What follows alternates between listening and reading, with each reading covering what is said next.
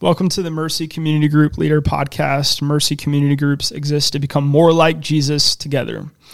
We are continuing to provide these little short teachings to hopefully help you as you go along in helping your group become more like Jesus together. Each week this month, we're focusing on how to help your group discern the spiritual gifts, and also as kind of a side extra topic, we're talking about multiplying, following the Spirit, and descending other people to start community groups. A reminder, this upcoming week, I believe, May 4th, which is a Tuesday, right, Corey? Yes. Yes. Joseph Anderson is going to be leading a training on doing the gifts. We've sent out the RSVP, so make sure RSVP for that training. We'd love to see you there. I think it's a really important one as we finish strong for the semester, about to head into the summer months. Corey, I'd love to start this episode by talking a little bit about jealousy when it comes to discerning the spiritual gifts, because I'm sure as people have continued to discern where they're gifted by the Holy Spirit, that there could be an element of someone wishing they had another gift that they haven't been given by the Lord, or even someone having the same gift as another person, but they realize that the other person is more gifted than them in that area. Or it could be just a general sense that as we are, growing in the things of the Spirit, that what happened to the Corinthians is happening to us, that something that's meant to unify is actually dividing us. So talk to group leaders about how they can shepherd their groups through some potential jealousy when it comes to discerning the gifts. Yeah. And I think what's funny is, in a lot of times when I talk in this podcast, it's based on my own personal experience. And so I just want you guys to know that I feel this too. I feel this jealousy rising up in me as we consider gifts. And it's so crazy because obviously they're given from the Lord. Gifts are a gift to us to use for the common good, for the building up of the church. And so to look at someone else's gift and say, I just wish I had that, or I wish I were that, I wish I was able to speak about the word the way that they are, or had this teaching gift. But to, one, say that the gift you have isn't good enough. Like, the Lord gifted you to be hospitable. So how are you using your hospitality to build up the church in the same way as someone who's using their teaching to build up the church? And so don't discount, one, your gifts that the Lord has given you, but be really thankful. That's a way to help combat this jealousy, and is just being thankful for what God has given you and how he's gifted you.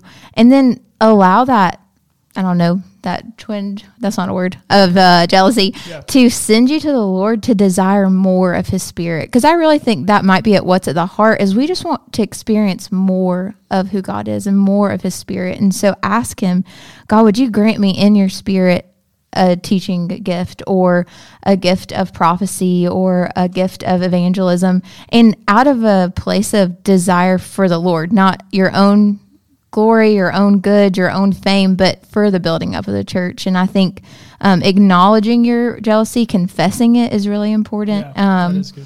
And just being thankful for how you have been gifted in the body.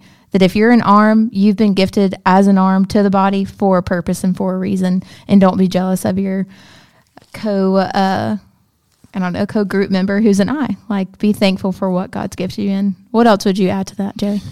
Yeah, I think it is. It's a natural thing to come up as we're discerning the spiritual gifts, because the enemy loves to twist God's design.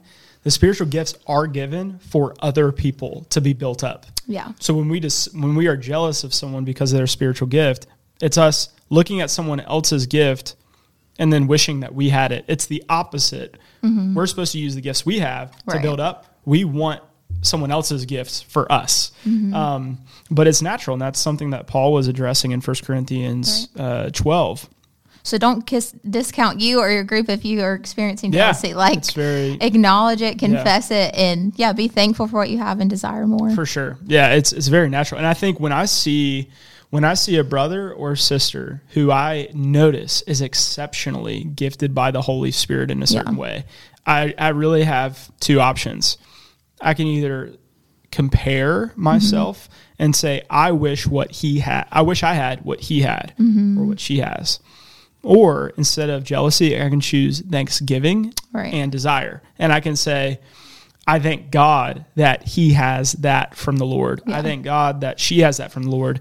And then I can look to God and say, God, would you grant me some of that? Yeah. That's different. It is a different approach, because instead of comparing ourselves with the other person, we're using their gifting to stir up a desire for more of God. Yeah. And that's what James 4 gets into. He says, you ask or you do not have because you do not ask. Right. And it's leading to this bitterness and jealousy and selfish ambition.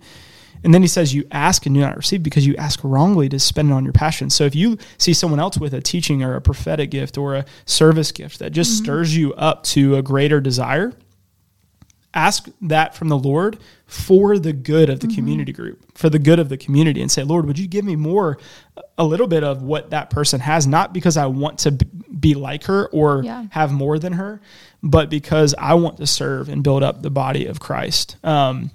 So I think that, continuing to fight to point out grace and to actually turn on your radar on, not for what others have that you don't, but what others have that you can call out. And then I think what Corey mentioned about confession is pretty huge. And that's so hard to go to someone and say, hey, I have been jealous of your teaching gift, or jealous of the way that you know the Bible, or jealous of the way that you pray. It's a really hard thing to do, but it's so necessary if we want to preserve unity in the body of Christ. Yeah. Let's shift into talking about how we can multiply our group and how we can send out by the Holy Spirit, because we've been talking about this through the month. And I think it's important to get a little bit practical about what this could look like. I think of Luke 6 when Jesus is calling the apostles. And it says that at first he went up to a mountainside by himself to pray.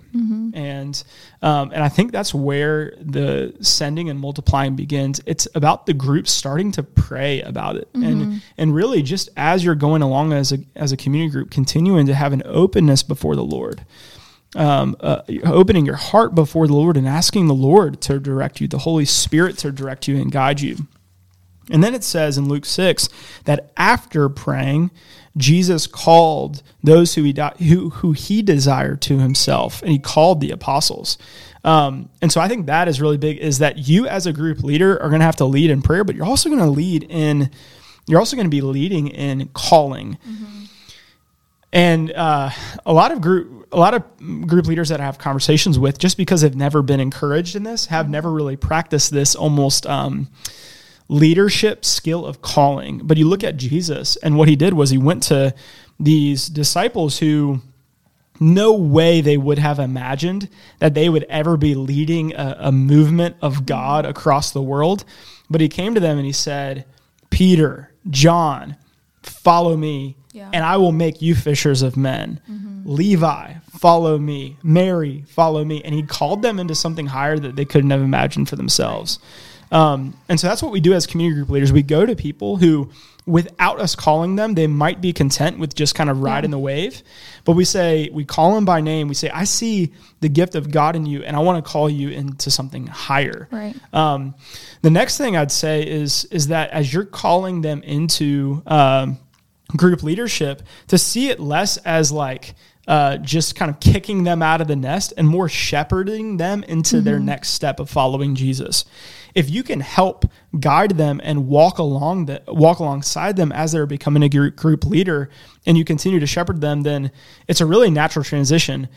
You don't have to just necessarily give them, we do have training that we have set up for new group leaders, but you don't have to give them this extensive manual on how to shepherd and how to be a group leader. You just have been showing them how to do that. And so when it's time for them to go, you just say, hey, you go and do for others what I've been doing for you. The last thing I'd say on this is that sometimes the best way to multiply and descend is to step out of leadership. And what I mean by that is, I think the Lord might be calling some group leaders. We're actually seeing this with a group that's been in existence for a while, and the group leader feeling called to actually step out of leadership and instead to let God use that void to raise up other group leaders in their stead. But what's really cool about this, we're going to go over the 10-minute mark by 30 seconds. It's going to be the first time we've done this, which is such a bummer because we've been under 10 minutes every time. But I think it's worth it. they felt like them being in leadership was actually keeping other people from leading. So what they're doing is they're stepping out of group leadership and calling other people in their group to start planning groups. But this isn't like a just total split of the group. What it actually is, it's a true Spirit-led multiplication, because what's going to happen is these group leaders that are stepping out of leadership, they're not like retiring from disciple making. What they're doing is they are now going to be discipling the 2 or 3 sets of community group leaders that are raised up in their stead. And so now they're going to be moving from group leaders into shepherd leaders, and they're going to continue to disciple, but they're just going to be discipling group leaders that are formed out of their group who will then go on to disciple community group leaders. Yeah. That is the vision. It's not just let's split up and never talk to one another. Yeah. It's let's all be a part of a disciple-making move of God in a certain area and partner together as sister community groups to help reach an area for the gospel. Yeah. Do you have any final notes on that as we close off? No, I think that was really good. Yeah. The last thing I'd just say is we're here for you. And we went to 11 minutes, but the last thing I'd say is we're here for you. That is our role, is to help you as you're trying to seek and discover. But the last, I think we've said it every single week. When we, and this is going to be a little bit of some sharp, this could feel sharp, but I want you as a group leader, if you're hearing this, I want you to hear it in love. When your pastors come to you and say, hey, do you have anyone in your group who could go out and lead a community group?